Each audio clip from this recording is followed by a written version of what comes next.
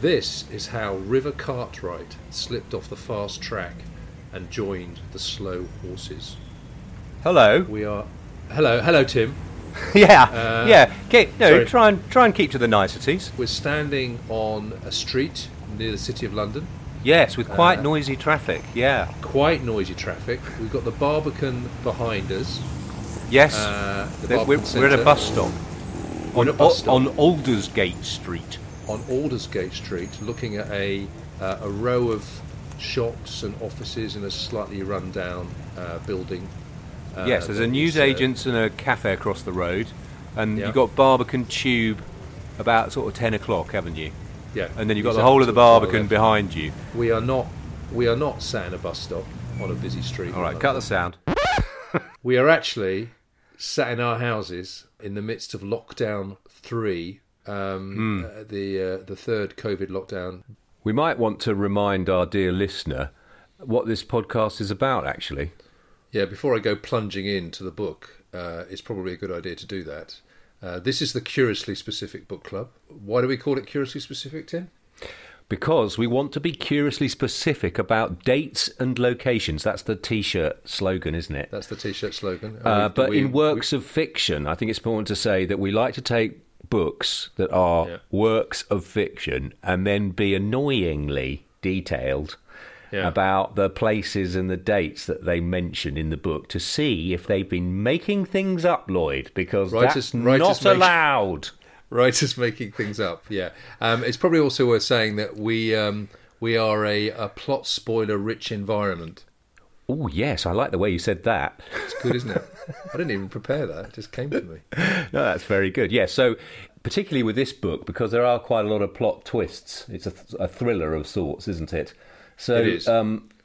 If you don't like the idea of knowing a few of the key plot points in a book, it's probably best to read it before you listen to us spoil it for you. So the book we've chosen is Slow Horses by Mick Herron. Which is a very popular spy novel, isn't it? Massive. Published in... Oh, it's published twice, really. Well, that's a conundrum. It's published in 2010. Didn't do that well. No. Publisher chose not to support it. And then I think it was John Murray. Someone at John Murray... read it and loved it, yeah. Yeah, called up Mick Herron and said, I think we want to give this another go. We're going to repackage it. Republished in 2015. And now is a phenomenally successful series. With several books in it, and now an Apple TV series coming along with Gary Oldman. With Gary Oldman. Gary Oldman. Who's already played Smiley, right? So exactly. Smiley, and we should set the scene for us on this book, Tim. We should. Give us a quick narrative overview. Well, do you know what? I actually, because I like to do this, I read the second book in the series. I read the second book in the series as well. Sleeping Lions. Dead Lions. They're not dead sleeping. Lions. They're dead. Dead Lions, okay. Dead Lions. Yeah, and actually it has a much better summary of the setup of the book, really. And it starts with back on Aldersgate Street, where we nominally are. And it says, and we're looking at a house called Slough House. And Slough House, which was not its real name, it didn't have a real name, was openly acknowledged to be a dumping ground. Assignment here was generally temporary, because those assigned here usually quit before long. That was the point of sending them, to light a sign above their heads reading Exit. Slow Horses, they were called. Slough House, Slow Horse, a wordplay based on a joke whose origins were almost forgotten. So that's not bad, is it? I mean, why you didn't write that in the first book, I don't know. So that's from Dead Lions, setting up the milieu. And in this one, we're introduced to the main characters. So there's Jackson Lamb, who is the boss of the Slow Horses, has an office at the top of the building. Yes. Has been put in Slough House for reasons that are never clear. Yes, although we need to say this is a spy novel. They are all part of MI5, aren't they? They're all part of MI5, yeah. Mm. So they're not in the main MI5 building, which is referred to throughout the book as Regent's Park, and we'll come to that. And then the other main character we're introduced to is River Cartwright, who is is sort of the protagonist, I guess, of the book, who is a youngish spy working for MI5, and makes a complete hash of a Training an drill? exercise, a training exercise in King's Cross Station, and that's the first chapter of the book. Yeah, about a suicide bomber, as if about there was a suicide suicide bomber attack. A repeat of the And he- kind of 2007 kind of Yeah. stuff that they're practicing, and he screws it So all up. He screws it all up, and as a result, is stuck in Slough House. So that's the setup, and then it's about a kidnap of a young Muslim man who's held by some far right white supremacists. They say they're going to and behead him on YouTube, aren't They're they? going to behead him on you. Well, there's lots of references to them uploading videos to BBC blogs, right? Which is, I don't think it's possible, and I don't think it was ever possible for people to upload videos into the comments of BBC blogs.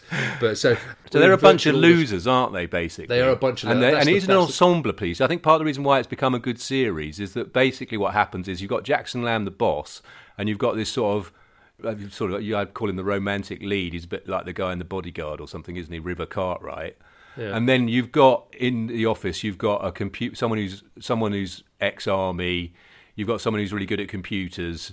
And they've all got into trouble for various reasons. And you got Sid, the glamorous. I think that what happens is that they all have their sort of backstories, and then they can be foregrounded when it's interesting, and put in the background when not. So it's almost like a little soap opera going on in a really boring office.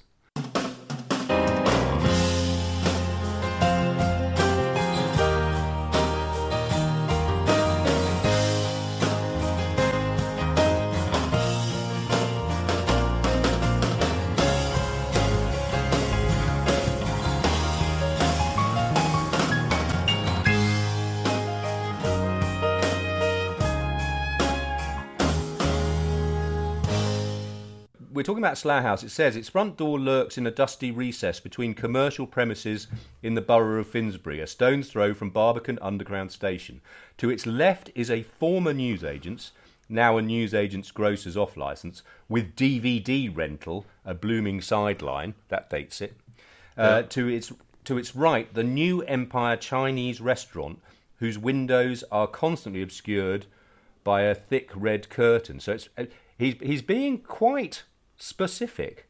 Its ancient black paintwork is spattered with road splash, and the shallow pane of glass above betrays no light within. So you think you've located the actual door? I do. Do you want to see it? Yeah, go on. I can share my screen. Because that's great for podcasts where you show things to people. He might as well give you a sense of place. But actually, I have to. You know who we have to thank quite a lot for this? Jeff Spyrite, one of our Jeff at Spyrite, one of our few avid listeners, Yeah, and has maybe always our been own avid he's always listener. been really helpful and come up with comments. But actually, he's got his own blog at Spyrite, and he came to London, and he's a massive Mick Herron fan. He's interviewed him. Karen seems to be very generous with his time for doing interviews. There's quite a lot of interviews with him around the place. Yeah, he seems like a nice fella, actually, I have to He say. does. Here we Okay, we're are. doing Street View. Okay, Street View. There we Okay. are. There's the Exciting. bridge.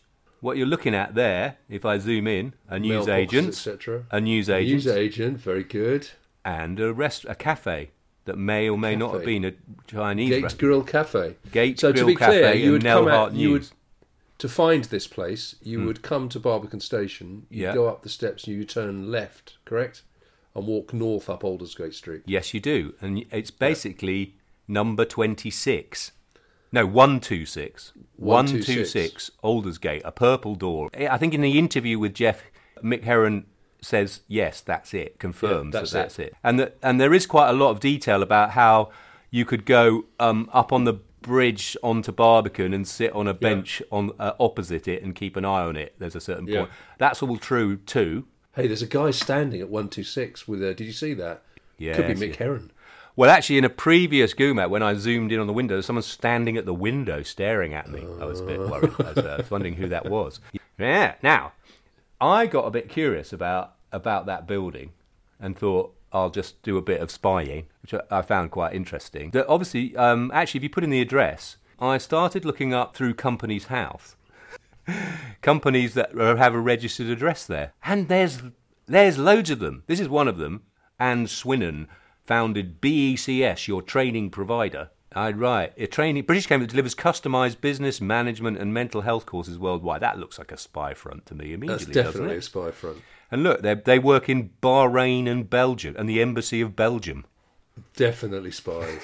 No Come on. question. Right. Well, I tell you what, it gets curiouser.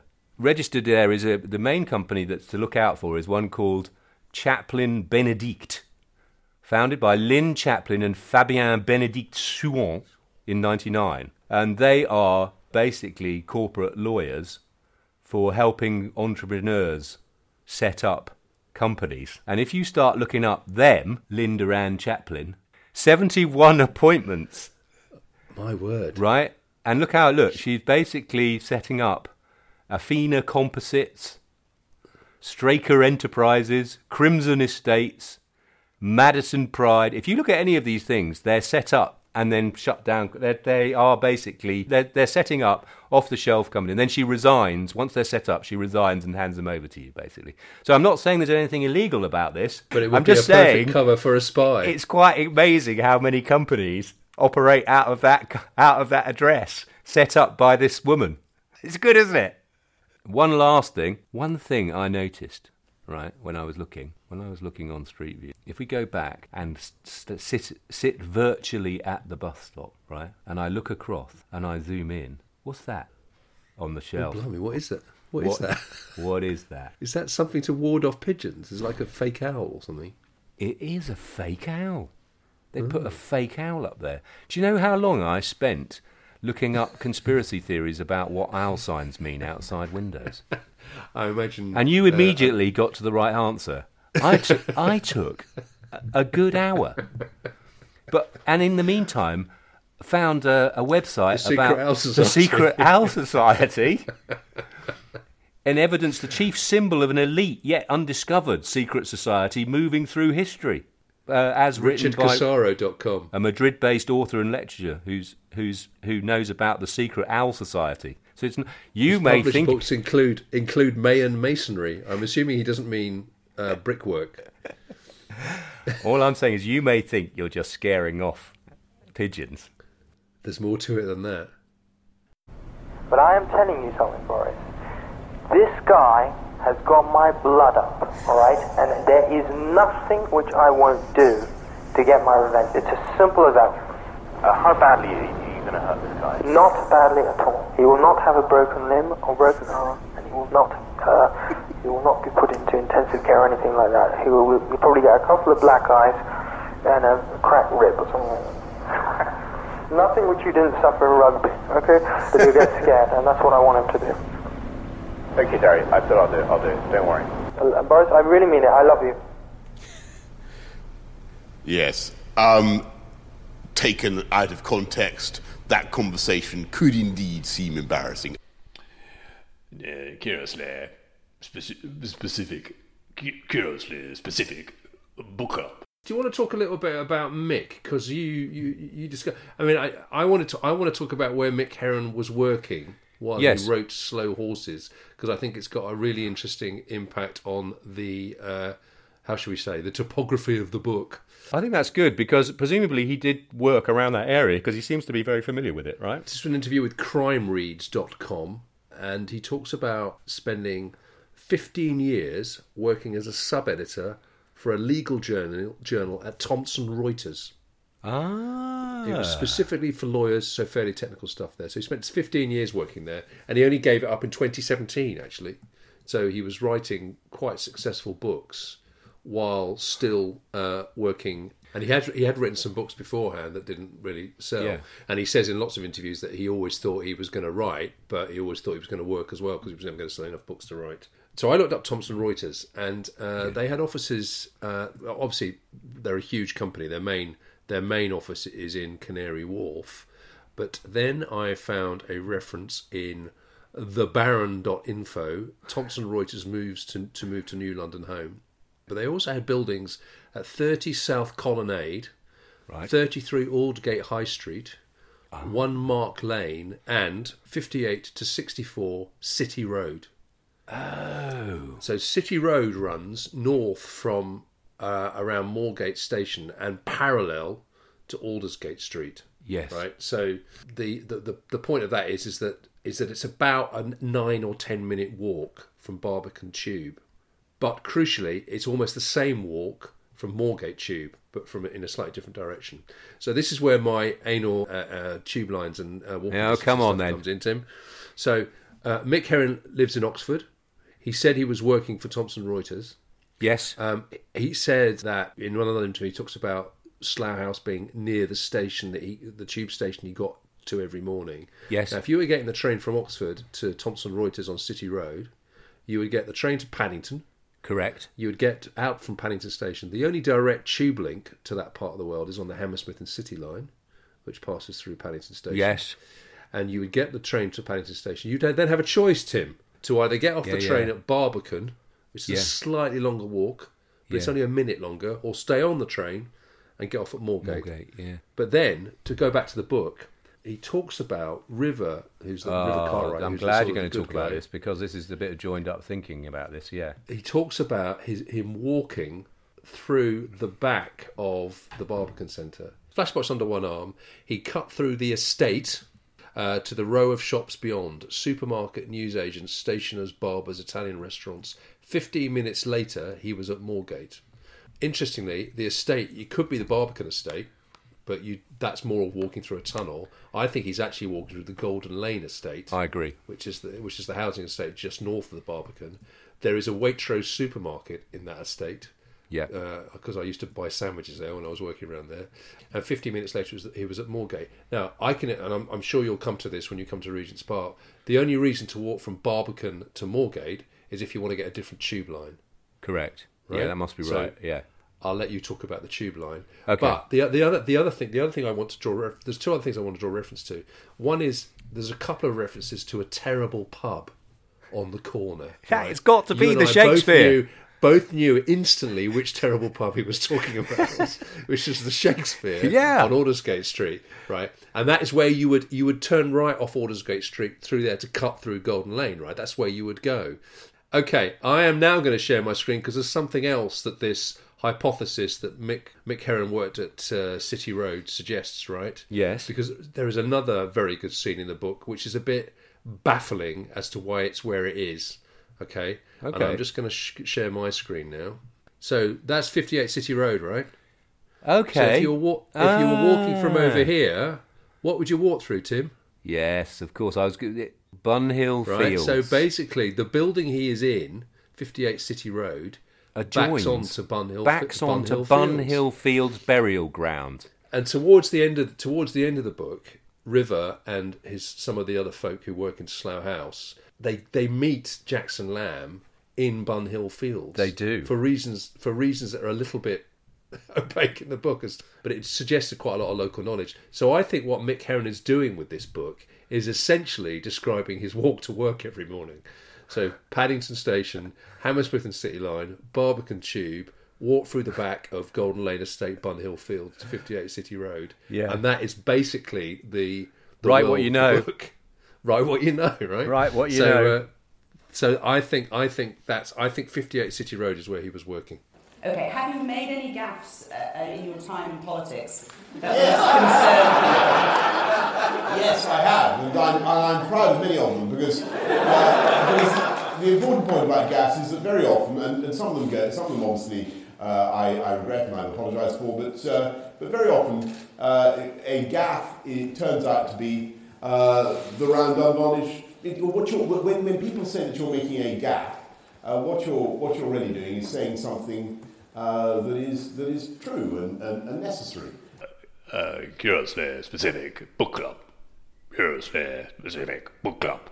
So you've got the end of his commute. You've got his 58 City Road, and you say that he went to Oxford University the same time as Boris Johnson, apparently, which is part of the reason. Oh, interesting. One of the other characters in this piece is I think is he the culture secretary or he's the culture secretary, but he's got eyes on. He's got eyes on being prime minister. It's a really lovely pen portrait of Boris Johnson. Actually, I think it's rather good. He went to Oxford University, and then he's obviously stayed in Oxford and lives there, right? And as you say, does that commute. But where does he live, Lloyd? Well, I didn't even look this up. I just I thought it was a bit creepy. I thought only a slightly psychotic person would look up the actual street address of Mick Herron. What kind of best-selling author? Somebody who'd maybe spent time chasing down Al conspiracy theories might be the sort of person who would want to know where a particular writer lived. But I don't know anyone like that, Tim. What I decided was, I thought, well, since I'm on Company's House and I want to look up, and I'm looking up stuff, get information about a company, and I thought, well... Did you put his name in?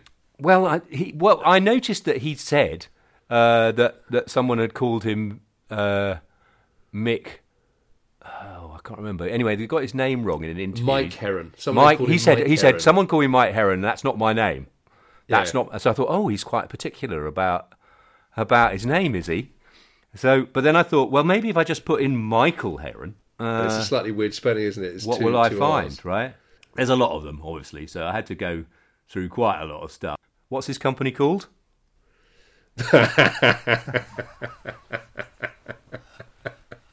Slough House Limited. Very good. Very good. Correspondence address. Yeah, you can. If people want to look this up on Company's House, they can for themselves. But so are you going to show me that? Because that looks yes, like an office. I'll show you that because that looks like an office rather than a house. Ah, well, you'd be wrong about that. You'd be wrong about that. This is so sinister. Sometimes I don't think people know how much information about them is. Well, on there, Company's House. yeah, exactly. I did exactly this with an annoying neighbour. Right, a few years ago. Did you? I found out so much information because I didn't know their name, I only know their address, and from that I could find out a ton of stuff. That's where he lives. In there. Wow. Do we think he lives in there? Yeah. Now I'll tell you why I think he lives in there.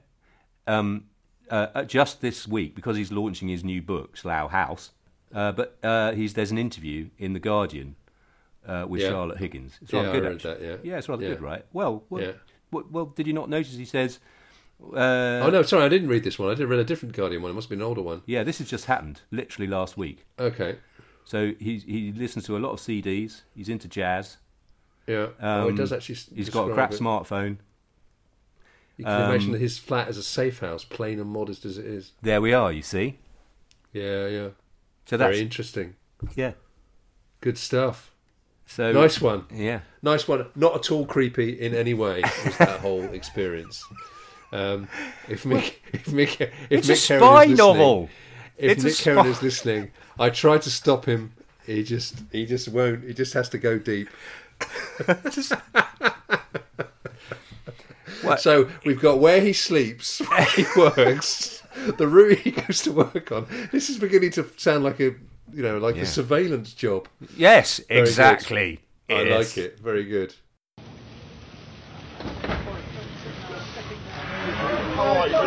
Go down there. Thank you. Afternoon. Hi there. Hello. Good afternoon, everybody. I thought I'd better come out and say something because I could see that you were all in a great mass here, and I apologise for being slow with coming down. You know, you want to ask my views on Europe, don't you? Let me tell you where I've got to, which is that I've made up my mind. Specific book club. So we left River Cartwright walking to Moorgate Station, and we left the listener hanging at Moorgate Station. I said he's gone there because he's changing tube lines. Right. Do you want to talk us a bit about where you think he might have been going? Yes, I would love... Yes, he was at Moorgate. From there, he caught a tube part way, then walked across the park. The rain had stopped at last, but large puddles swamped the footpaths. The sky was still grey, and the air smelled of grass. Joggers loped past, trackies plastered to their legs. So he's off to what is called Regent's Park, which is MI5 headquarters, allegedly. And it's referred to as a big white building at one point. And there are various other things about it. Is obviously that Jackson Lamb he manages to park outside it at one point. Yeah. And there's an underground car park. And there's an underground car park. And also Diane Taverner, who's the deputy head. The head of MI, but acting head. Right? Acting head, yeah. At one point goes in a lift down to the secret chambers underneath. That there's big underground stuff going on, right? Right, so we're looking for a big white house in Regent's Park, you have to walk across Regent's Park to, that has an underground car park, okay? That's what we're looking for that building. Now, one thing I'd say to you about what you've just said about the walk from Barbican across to Moorgate and then catching to get on another line there to go to Regent's Park. If you do the walk you've talked about of going Golden Lane across or alongside Bun Hill Fields or through it, and then out onto that road and then down to Moorgate, if the idea is that you're catching the Northern Line, which I'm assuming that's what you're doing, right? Well, why would you not go to Old Street? Yeah, it's nearer. It's nearer. Yeah. You'd go to Old. So why does he then walk down from there to Moorgate? Interesting, isn't it? Right. That's the first question. Now, the reason this walk he does this. And then the other question is, why does he then take the Northern Line up to where I think he must go to Camden, and then walk from Camden to then walk across the park to where he would more or less be back at Regent's Park or Portland or Portland. Oh, so why doesn't he get Great Portland the Street. Hammersmith and City line from Barbican? Exactly. Yeah. Exactly. Right, and Yeah. get out at Great Portland Street. Yeah, actually, probably the best thing. Yeah. Right. Yeah. Doesn't make any sense. Except that what he's obviously, and there's a plot spoiler here, is that the reason he wants to sort of take a bit of time to get there is that he wants to tamper with the flashbox, doesn't he? To get the stuff out of it without it exploding.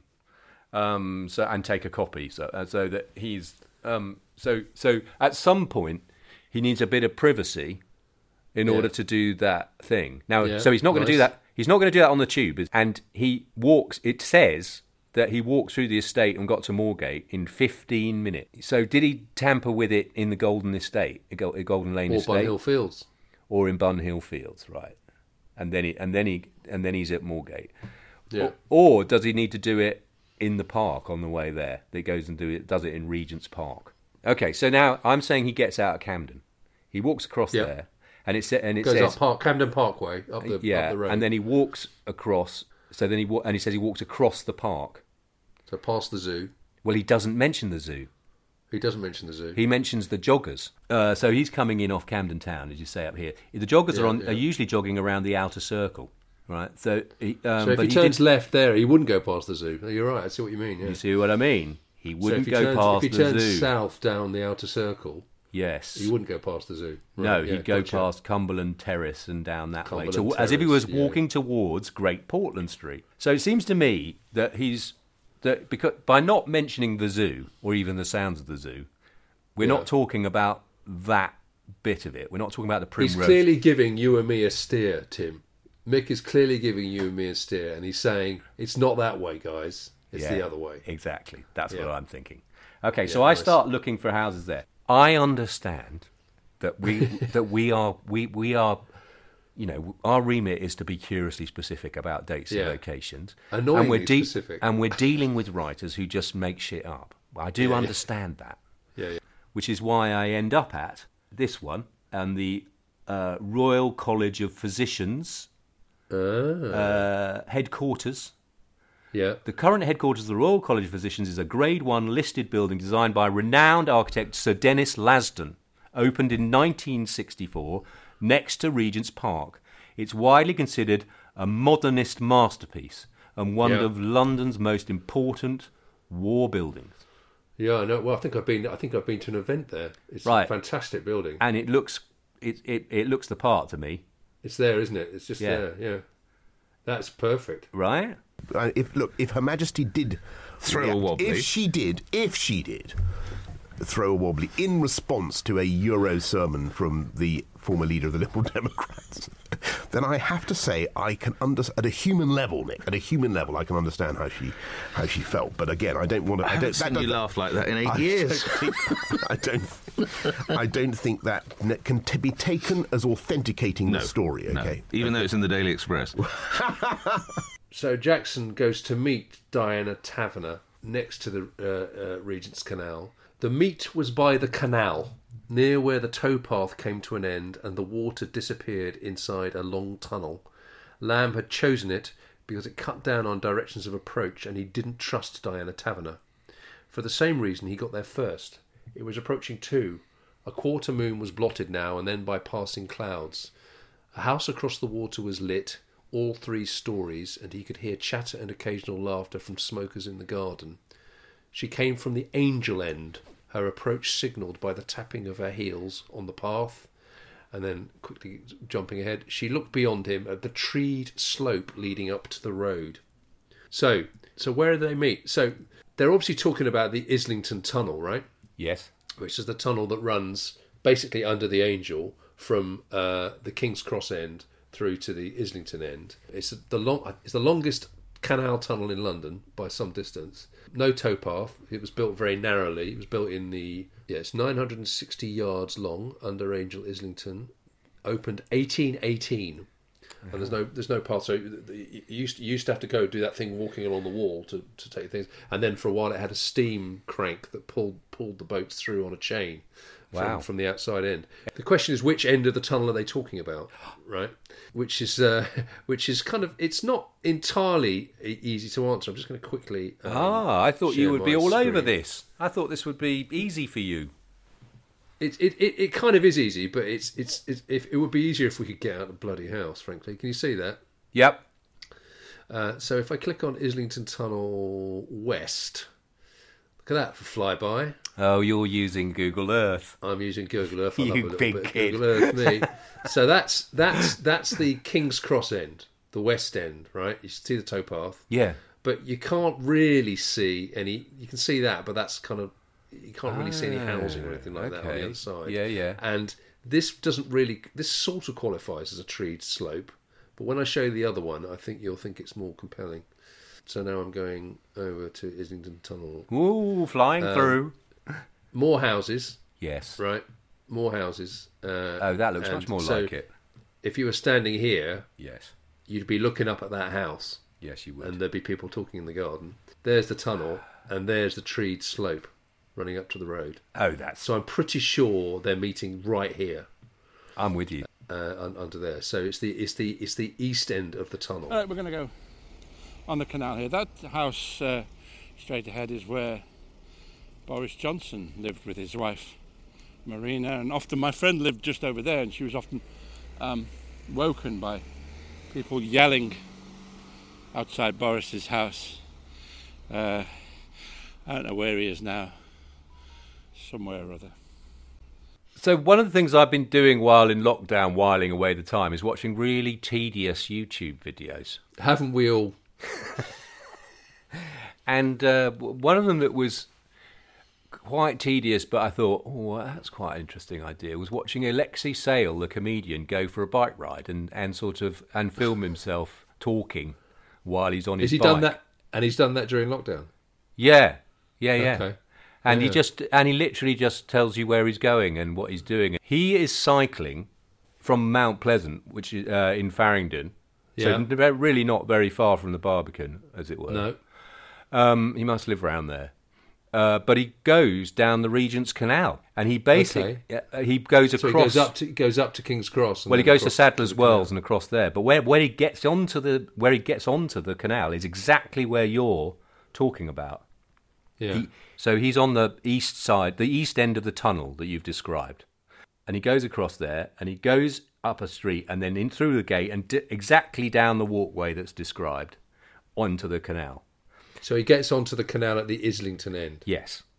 And now here's the thing. The one thing he says just as he's going past there is there's a massive swanky house on the corner as you go down, enter onto the canal there.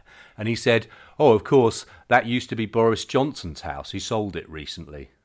Apologise for your comment. Will you have a cup of tea? Will you apologise for your Would comment? you like a cup of tea?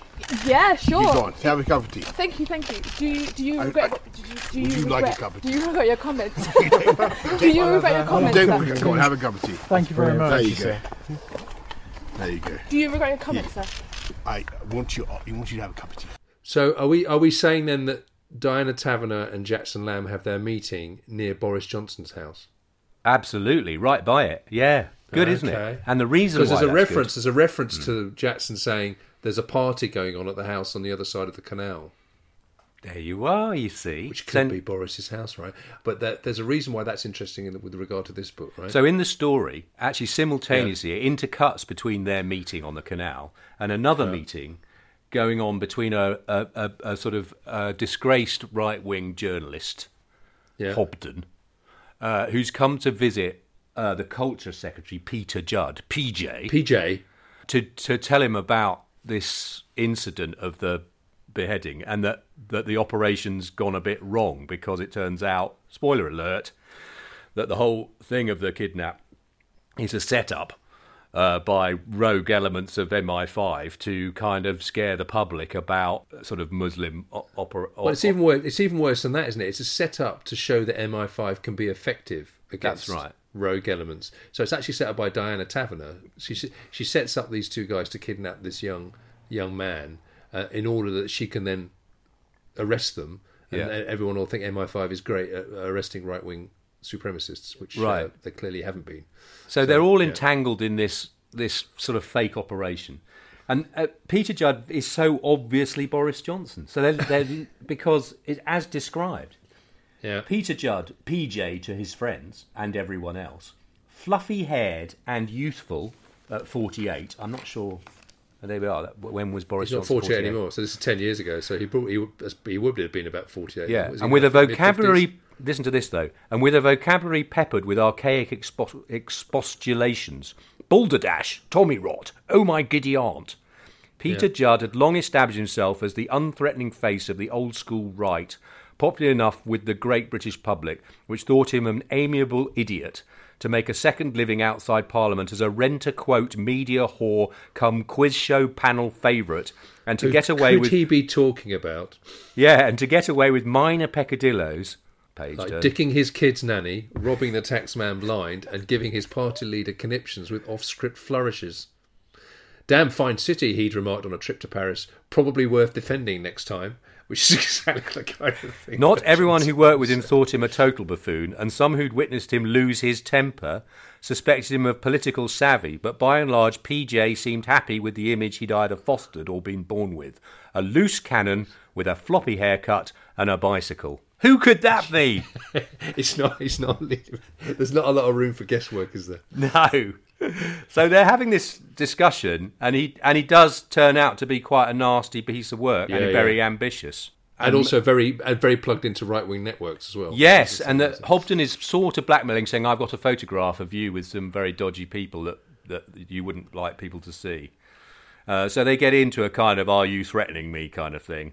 And then PJ sort of, I think he breaks a glass, doesn't he, and sort of loses his temper and says... The C word is used with some abandon. Yes. So again, it sort of shows that, and then it's very sort of prescient, I think.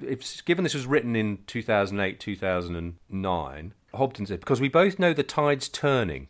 The decent people in this country are sick to death of being held hostage by mad liberals in Brussels, and the sooner we take control over our own future, our own borders... It'll happen, and within the lifetime of your government, he said. This is what Hobden's saying to Johnson. Yeah. We both know that. Not this Parliament, but probably the next, 2015.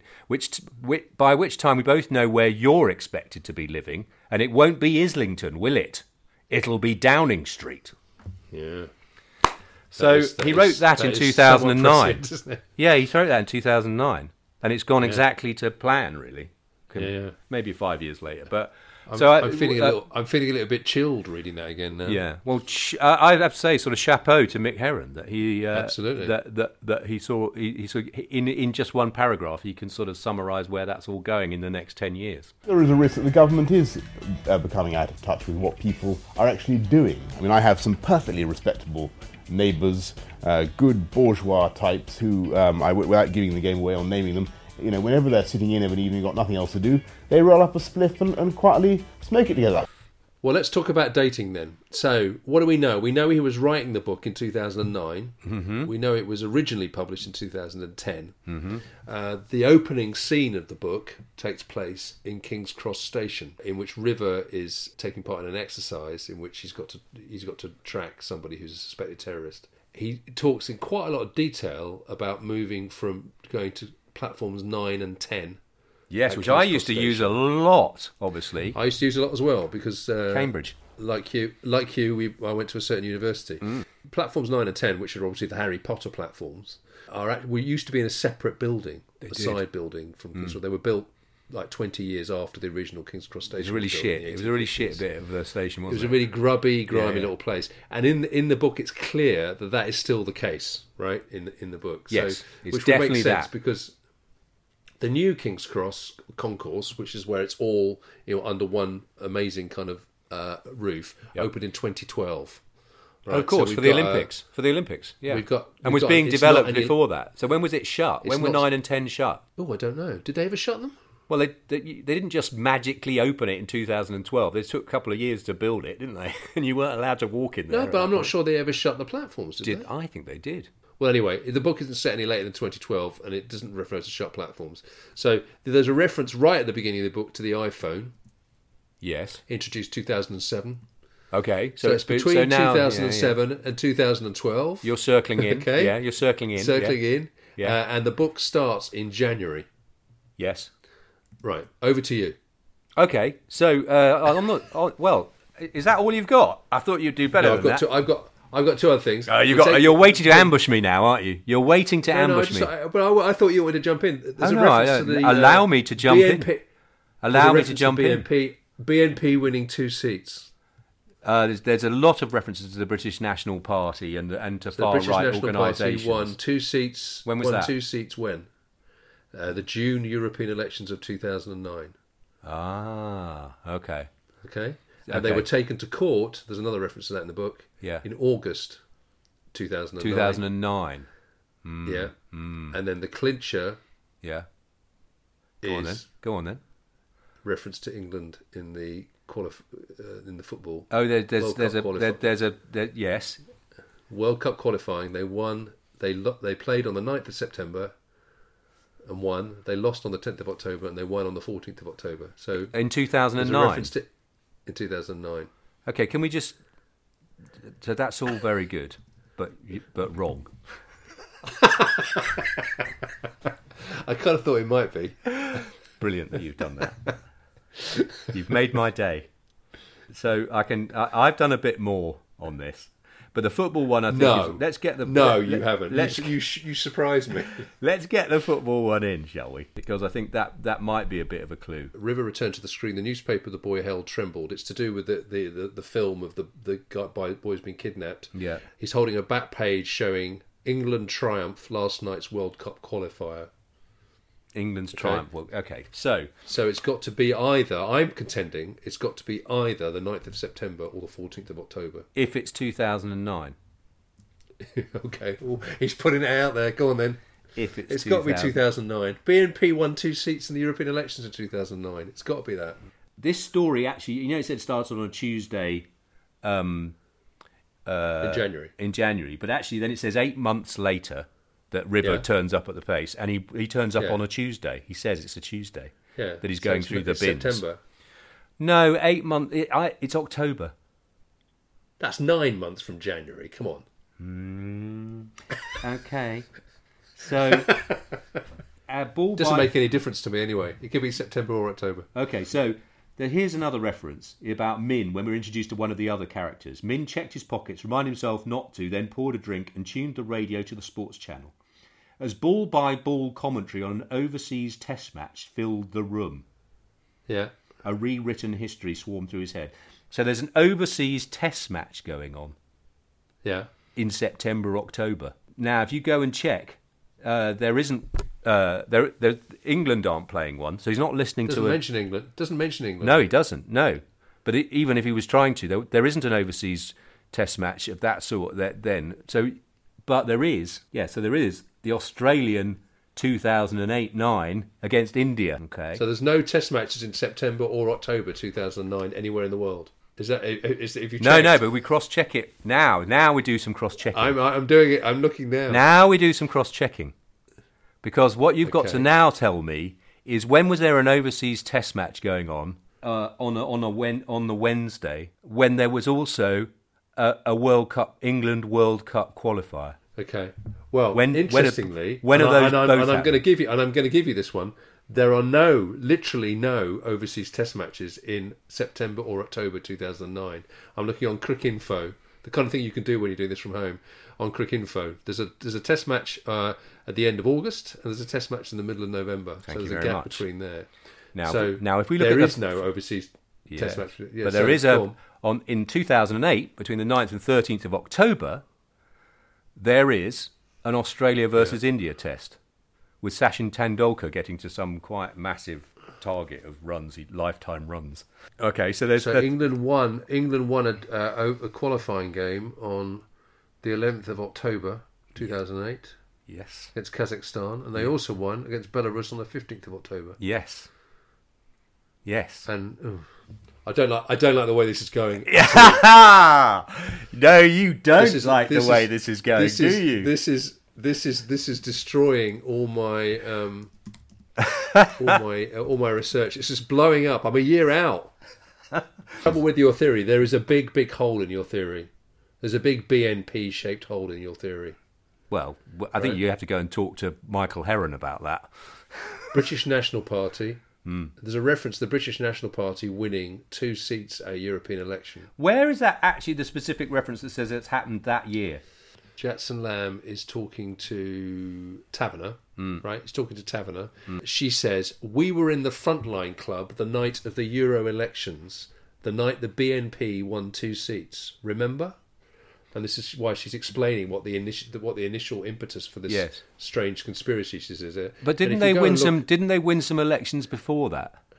Nope. They never did. I'm gonna do my best, Steve Coogan. 1999 European elections, no seats. 2004 European elections, no seats.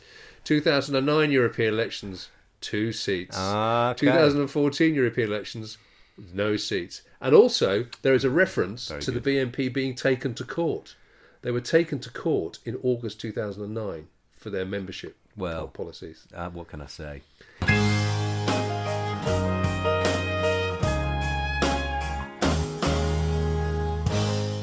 So do we think this worked, remote podcasting? I'm frustrated. I do want to get out there. It's got advantages, but it's got more disadvantages. Well, mate, I think we have to leave on the idea that, you know, one of the things that we can't do is we usually finish in a pub. We do usually finish in a pub. And we don't get to do a pub. I'm at home and it's still Saturday morning, and I think that would be a bit weird. One of the safe houses is on Rupel Street. In Waterloo. And is it the King's Head? King's Arms. King's Arms. So I'm just thinking that I would, if we can, you started with road sounds. I'd quite like to. Wouldn't it be nice to leave on pub sounds, and imagine that we'd stopped at the King's Arms and we're just reviewing it. So our little journey over Street. We're on Rupel Street. We found the house where the kidnap is being held in the cellar. Yeah, there's the kidnap house in the cellar of Rupel Road, and then Street. Oh, look! Here on the corner, there's a pub. There's a lovely What's pub. What's it called, Tim? Oh, the King's Arms. Okay, let's go in and have a drink. Yeah, you know what we should drink here, though, mate? What? We should have a Guinness here. Do you know why? Why? Well, because in October 2008, they filmed the Christmas Guinness advert on Rupel Street. Did they? Yeah. They didn't notice the terrorist incident going on just next door. Maybe we'll find Mick Heron in here, Tim. Do you know what? I'd very happily buy this man a pint. I enjoy these books. Are fun. I've read the second one as well. They're very well put together. Me too. Carefully put together, and they've got lots of sort of topical stuff. They've got their own style as well. Yeah. Very, very, very his own distinctive style. Just like Dayton has. I'd be very happy to buy Michael Heron a pint. In fact, I might just get up to Oxford and take it to his front door. Take him around.